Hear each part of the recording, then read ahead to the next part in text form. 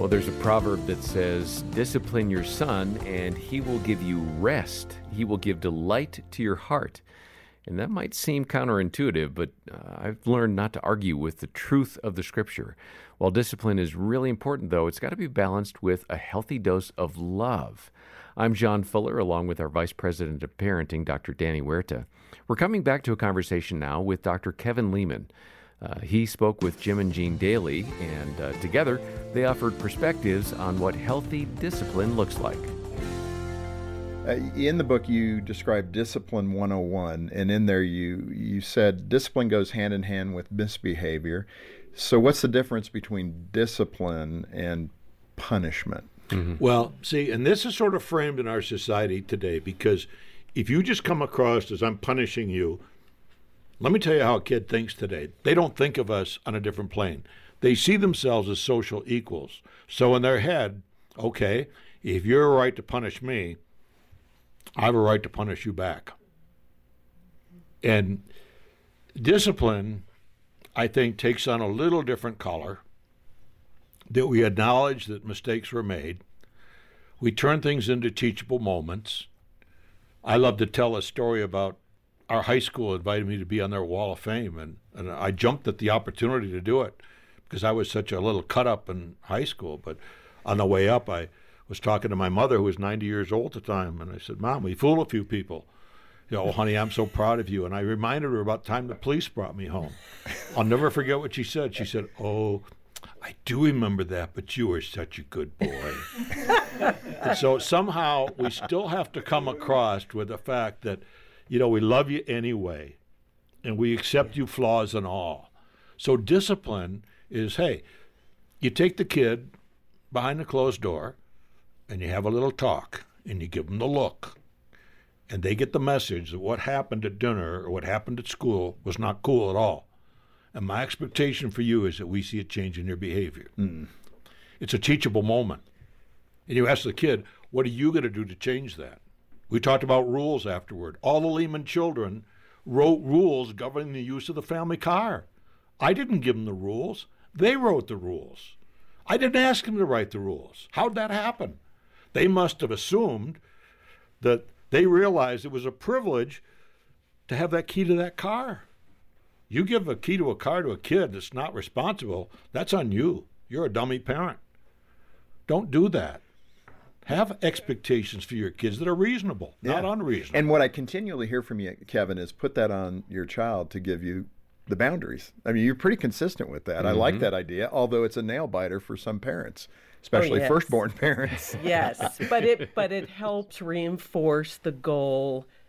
Are you raising a child, or are you trying to raise an adult? Again, that's a gold star observation. But as you were speaking, I was thinking of my sister, Sally. I was speaking to a Christian education group in Grand Rapids, Michigan, in an auditorium of 6,000 people. I'll never forget this moment because we had breakfast together that day, and she was doing a workshop at the same event. And she said, Kevin, what are you speaking about this morning? It was an hour and 5 minutes away from time. I said, well, I don't know yet. And she looked at me, and her eyes narrowed. And you could see. And she said, well, you must know what you're going to be speaking about. You're going to be speaking in 55 minutes. I said, well, when I look at them, I'll decide. And she said, you are making my stomach turn. We've never had that discussion, have we, Gene? And what you have to understand is the Gene's of life, if she's going to speak to a women's group, that sucker is going to be organized. She's going to have her PowerPoints. It's going to be lockstep. Oh, yes. And yet, if Jim was going to speak, it's the same thing as you. He'd show up and say, it's great to be here at the Rotary Club, and say, actually, it's not the Rotary Club, it's the Christians of, excuse me, yes, but here's the, he's like I am. He's just going to go in there and do it. And he's a much better speaker than I am. Well, that's generous. Danny, what are some ways that we can reassure our child that we love them, even though we have to correct some behavioral issue? It's not easy because there's a lot of emotion tied to that, right? When you're disciplined, when you're corrected, when somebody says you've done something wrong, there's an automatic response that comes in that moment from within us. And so you want to just recognize that your child is going to be reacting to what you brought as correction. Now, the 7 traits of effective parenting is the balance of both love, high levels of love and warmth and sensitivity, along with high levels of demandingness, boundaries, and guidance. And so you want to balance the two together. And we get to guide our kids, help them see that it's about teaching and that you are able to receive life-giving correction as well. How do you take your own discipline? Because this is about you disciplining yourself. If you take correction from your spouse, if your spouse says something, are you reactive? How are you modeling that? I love Proverbs 15:31. And it says, "The ear that listens to life-giving reproof will dwell among the wise." Do we really see that way? That when somebody corrects us, it's something life-giving, and then we can dwell among the wise. Is that what we talk to our kids about? Make sure you're showing affection, encouragement along the way. It's not all about correcting.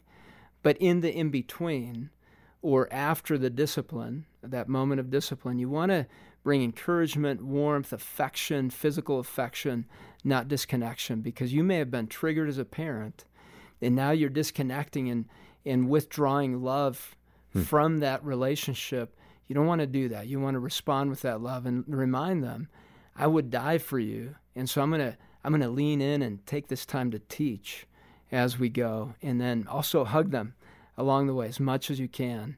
What an opportunity it is to guide our kids as parents. Well, effective discipline will probably look different from one child to the next, from one family to the next. If you're struggling, if this is something that you're relating to and your child's behavior is really causing some difficulties, give our counseling team a call. Our number is 800, the letter A in the word family.